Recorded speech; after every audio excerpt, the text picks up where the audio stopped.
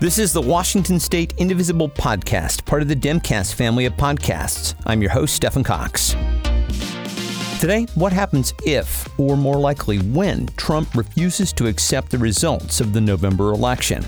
Protect the Results is a coalition of national organizations led by Indivisible and Stand Up America that is dedicated to coordinating nationwide daily nonviolent protests until all the votes are counted. We speak with Indivisible's Chief Communications Director, Sarah Dahl, to hear more about the timeline and about how you can get involved. That's next.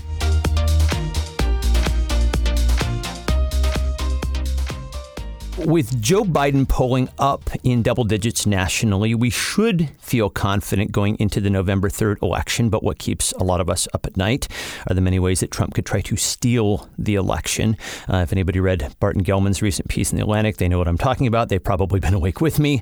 So in response, Indivisible has teamed up with Stand Up America and dozens of other groups for a project called Protect the Results, which will mobilize a national response if Trump tries to declare victory before all of the votes are counted. And we have invited on Indivisible's Chief Communications Director, Sarah Dahl, to tell us about the plan. Hey, Sarah, thank you for doing this. I really appreciate it. Thanks for having me. We got so many questions about this, so I'm just going to jump right on in. You said in a recent meeting that you have a high level of confidence that Trump is going to try to hold on to power if he loses. This certainly squares with my math. Let's run down some scenarios. What are some of the things that we expect that he might try?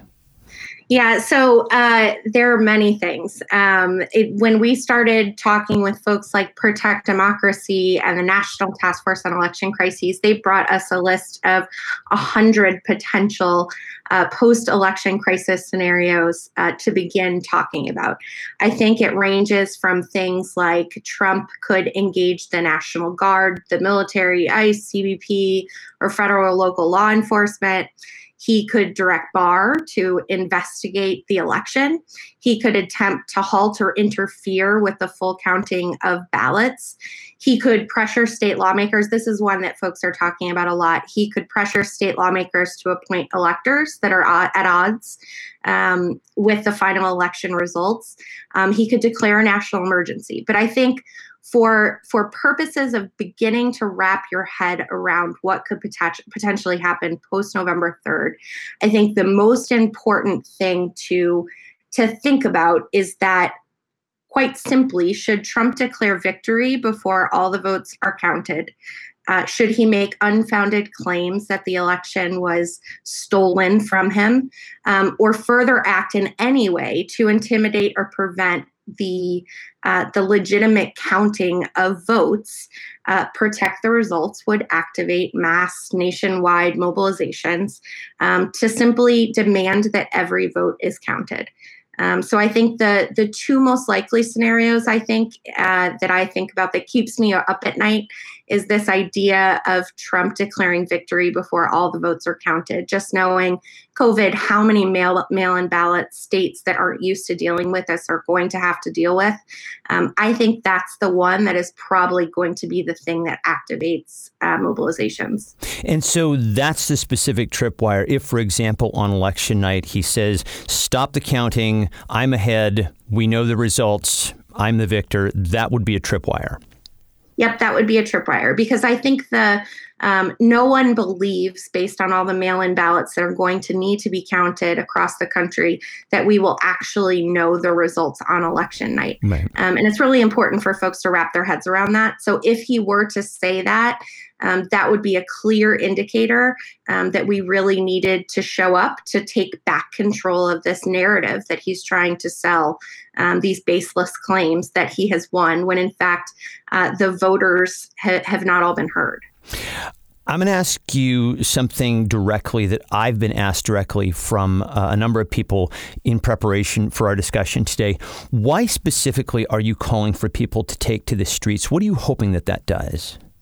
Yeah, so I think when you look at the democracy movements around the world that have sprung up in response to an authoritarian regime, places like Belarus, one thing that they all had in common was massive numbers of people on the streets showing up to demand that their voices are heard, showing up for democracy. I think in a moment where Trump tries to make baseless claims that this election was rigged, or that he tries to hold on to power and refuses to accept the legitimate results, our response is incredibly important to capturing back that narrative. We want folks watching news at night to understand that there are people who are standing up to him, that there are people showing up for democracy, and that this is not normal. So I think the theory of change behind Protect the Results is really that piece of capturing the public narrative, which then I think does two things. It helps with organic growth of protests. So people, when they see protests happening out on the streets, it gives them something to plug into. I also think when you have lots of folks who are quite simply showing up to demand that every vote is counted, it gets increasingly hard for other elected officials to not speak out and speak up. So I think in this moment, the most important thing that we can possibly do is plan the biggest numbers possible of people creatively, nonviolently, peacefully showing up to say, this is not normal. And we will continue to show up until every vote is counted to ensure that voters have the last say on November 3rd. You are a communications professional, and so I have some more specific questions about the narrative itself. But I will just ask you for right now about some practicalities.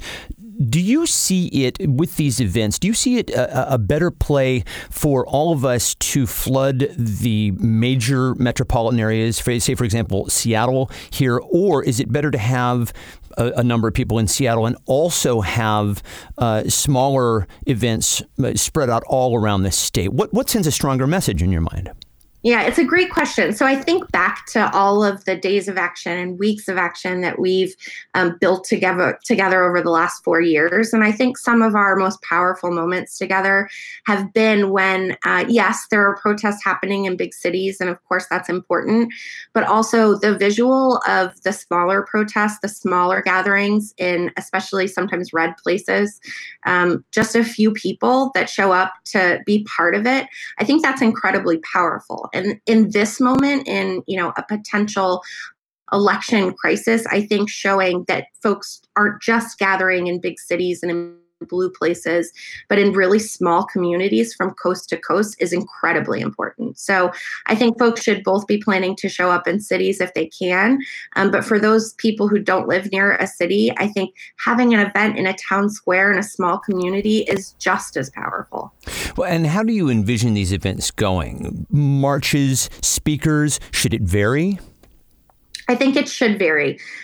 When I think about some of the most powerful moments of protest over, especially the last year, the protest that sprung up after George Floyd's murder over the summer, I think, the wall of moms and families being out and creative signs, really creative actions and ways to be heard.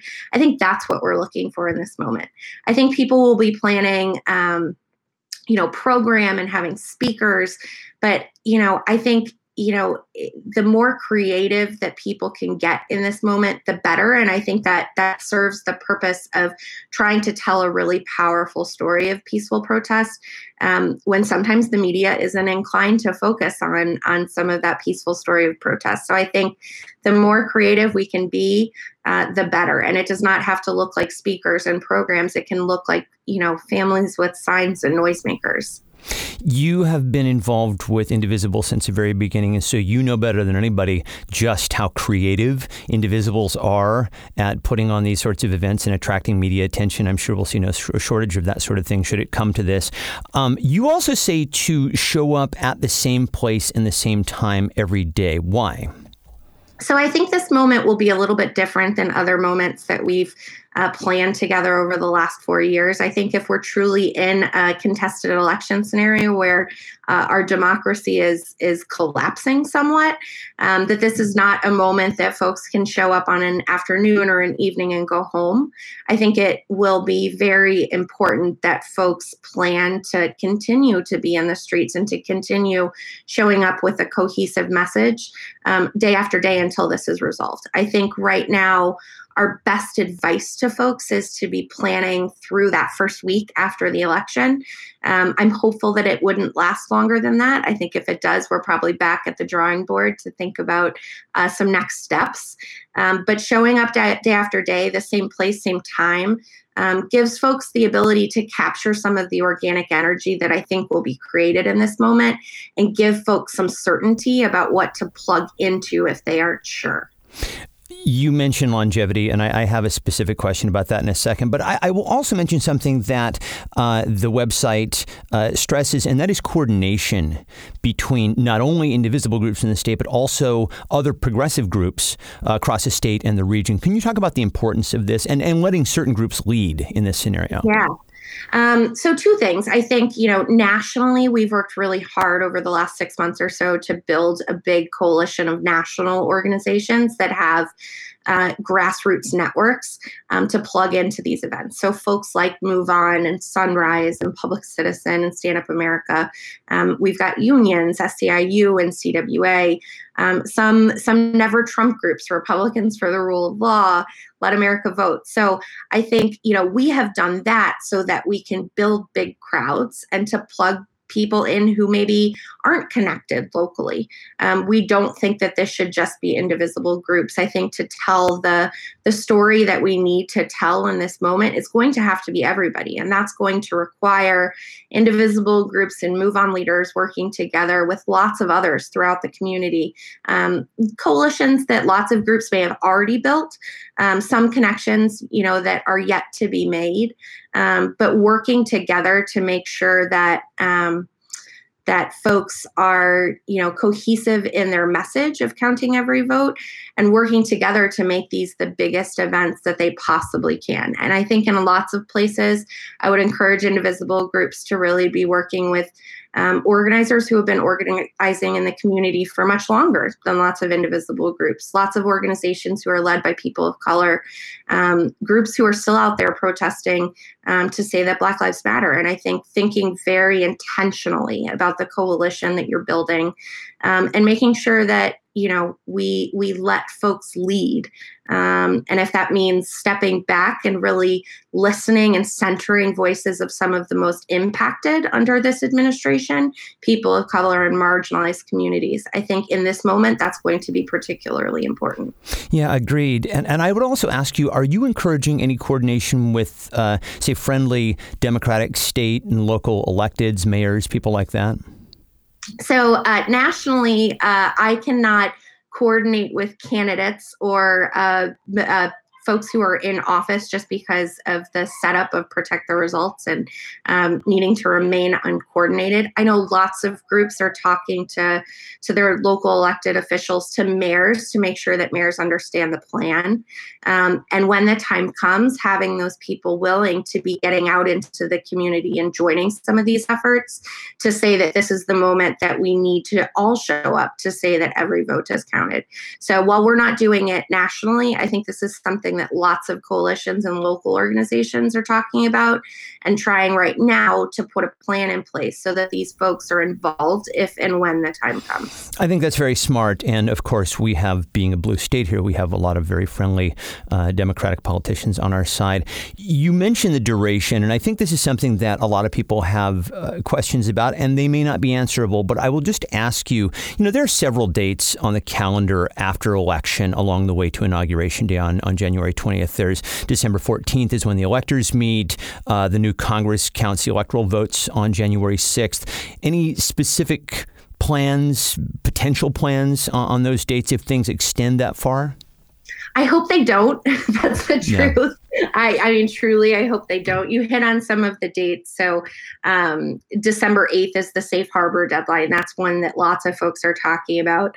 It's when states have to resolve some of the disputes about appointment of electors and the slates that they'll end up sending to the governor or to the Secretary of State to eventually go to Congress. I know that groups are starting to think ahead to that date. It would be a moment of escalation, I think, if we were still in a crisis at that point. December 14th is the other, when Congress comes back, is some of the others.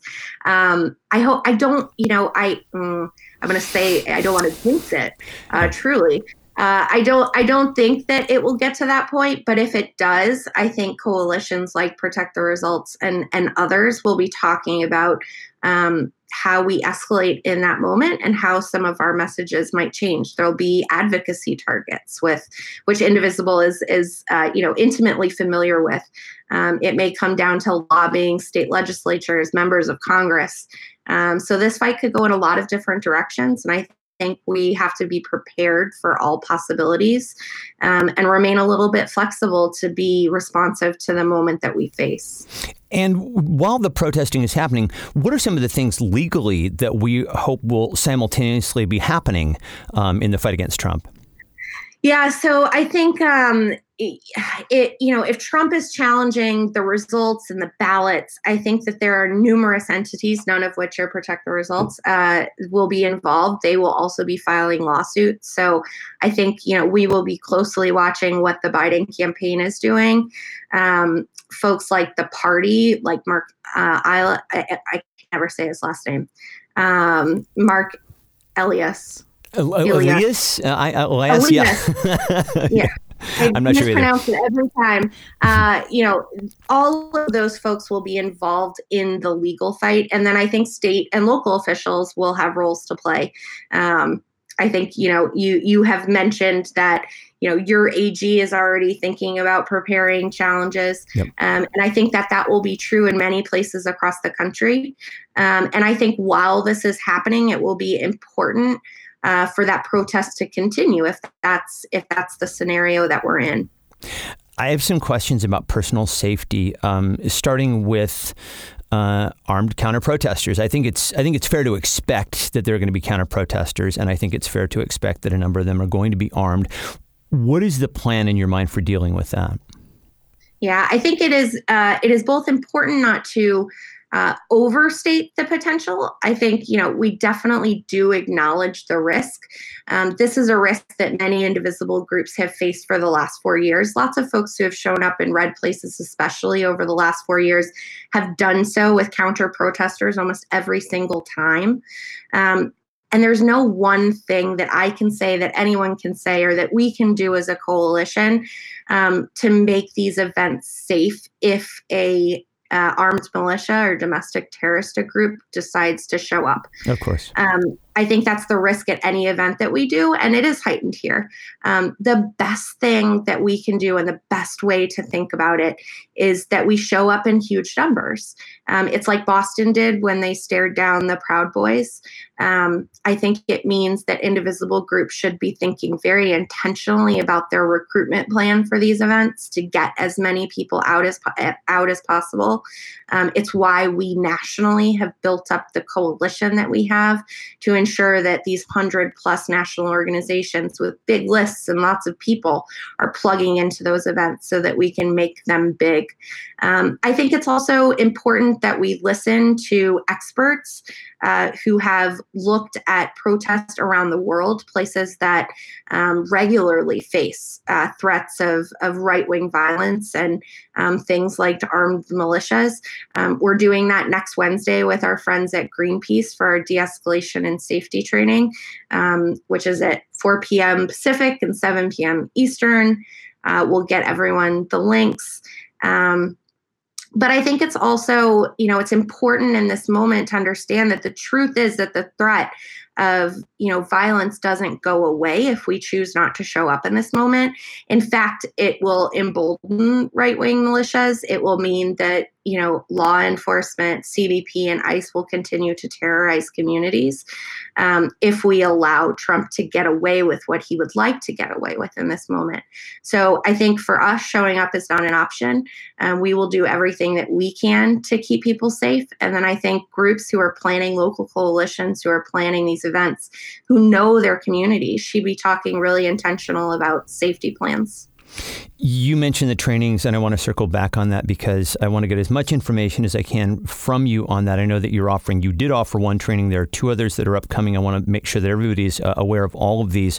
I also want to talk about police presence and pressure. And what should we know specifically about our rights when protesting? So I'm going to plug another Protect the Results resource. So we have a host toolkit that we've worked really hard with partners on putting together. It's available at bit.ly/PTR toolkit. And that's really just so I could remember the link. We have some great Know Your Rights materials in there from our friends at ACLU. I think generally I would stress that your rights are strongest when you're in a traditional public space, streets, sidewalks, parks. But I really would encourage folks to think about their local plan and to read through some of this advice from experts like ACLU. I would also encourage folks to think about inviting legal observers to their events, which folks can do through the National Lawyers Guild, which has a great program called the Mass Defense Program. Where you can reach out and get connected with a chapter near you, and you can request things like legal observers to have on hand at your events should you need them. I can actually give the URL for that right now. It is nlg.org/mass defense program, all one word. So we'll finish up on a few listener questions for you. And the first one is about COVID. We know that we're spiking again nationally. And I think a lot of people who are in high risk groups who are thinking it may not be a good idea for them to be out there. Are there things that they can do if they can't go out and protest in the streets? Yeah, so a couple of things. I think folks should weigh their individual risk. I will say that there is going to be plenty of work for everyone to do immediately after the election. We at Indivisible will be running something called ballot curing programs, which will involve getting in touch with voters and making sure that their ballots are counted. When there's a problem, I think folks will be able to plug into that virtually. But also the map at protecttheresults.com does actually have the ability for folks to register virtual events. While I would prefer all events to be in person, I think, of course, there will be folks who cannot show up for one of many great reasons. And thinking about putting together a virtual event, I think that's a great option. And then I think over the course of this crisis, depending on what the scenario looks like, it's very likely that there will be other calls to action, other advocacy things that people can do from home, whether it's reaching out to local elected officials and putting pressure on. Many of the things that Indivisibles have been doing for the last 4 years. So I think we're thinking a lot about that, and there will be more ways to plug in as we get closer to that moment. Other calls to action, I assume that people will be able to learn more about that at indivisible.org and or protecttheresults.org. So as Rachel Maddow is wont to say, watch this space. Some people were questioning why 5 p.m., why not during the day when it would be safer? I suspect this has to do with coinciding with the news cycle. Yeah. It does. So, local news typically airs at 5, 6, and 11. I think back to the Nobody is Above the Law protest, which many Indivisible groups participated in 2018. Some of the visuals that came out of the protests just at dark with light brigades, which Indivisible groups have made a little bit famous over the last 4 years. Yep. Things like that. I think that visual is really powerful. More importantly, I think that if we see Trump say something on election night or the morning after, it's incredibly important that we have a response within the first 24 hours. But ultimately, I think this is up to local coalitions who are making the right plans with things like safety in mind. If a local group and coalition decides that the best time to protest is noon on the 4th or 8 a.m. on the 5th, I think that's wonderful, and local groups should make those decisions for themselves. We set 5 p.m. as just a planning point for folks who are asking how they should begin to start thinking about these events.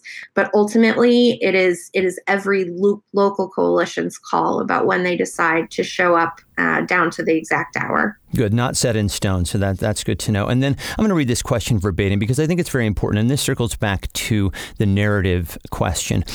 Black Lives Matter protests have endured violence by people not involved with BLM, and that gets all the media attention. How do we keep control of the media narrative? Yeah, it's a great question. So I would say we are working on some things here nationally. And we're encouraging groups to think about and plan for this themselves. So I think first, it's about really being intentional and explicit about our commitment and local groups' commitment to peaceful, creative, nonviolent action. I think it's about inviting reporters to your events. There's great information in the toolkit about how to advise your events. It's about taking tons of photos and videos and getting that out to local media stations and bloggers and reporters immediately after an event. It's about identifying someone in your group that's at the event who's going to be live shooting it for Twitter and making sure that your local reporters have that kind of information. We're going to have a way for folks to be able to drop some of this footage, this B-roll, whether it's photos or videos, into a central repository that we will be going through and systematically sending out the story of peaceful protest that we think is worth telling to local and national media stations across the country. I think if we do this and we ensure that we're giving folks the right footage to be able to tell the real story of what's happening, I think we will be successful in keeping the narrative and capturing the narrative. I think the more creative that you can get, the better. Like I said, I think when I think back to the last year and the moments that have really captured the media's attention, it has been things like the Wall of Moms and the dads with leaf blowers. So I think as long as folks are thinking creatively about the story that they want to tell and being intentional about it, and then working with us to get that footage out, I think we will win that message war. I will. So, yeah, absolutely right. And, you know, we have at this point less than 20 days going into this election. What are you encouraging people to do between now and Election Day to be prepared for this potentiality? Yeah. So I think the best way that we can possibly ensure that something like Protect the Results never happens, which is totally fine with me, is that folks, you know, if you have not voted yet, that you make a plan to do so, that you talk to every voter in your life and make sure that they also have a plan, that you plug into electoral voter contact programs.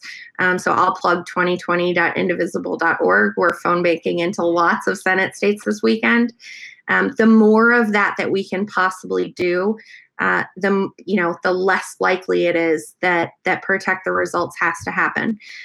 Protect the Results is not about protesting no matter what. It is just a mechanism to ensure that we're ready and that folks can remain focused on the electoral work at hand for the next 17 days and understand if we do face a crisis, when we have to or how to plug in. So yes, plan the Protect the Results events, but continue to talk to voters because that's the most important thing over the next 3 weeks or so.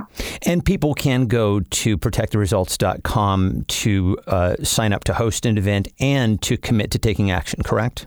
That is right. We have about 175 events on the map right now. So go and find yours. And if it does not exist, use our toolkit, attend our trainings, and sign up to host your own, no matter how big or small. And where can people find the trainings? So the trainings are listed at, I've got a bit.ly for that one too, bit.ly/PTR training, singular. And you can register for the two remaining. We'll have video available of the first one that happened this past Wednesday.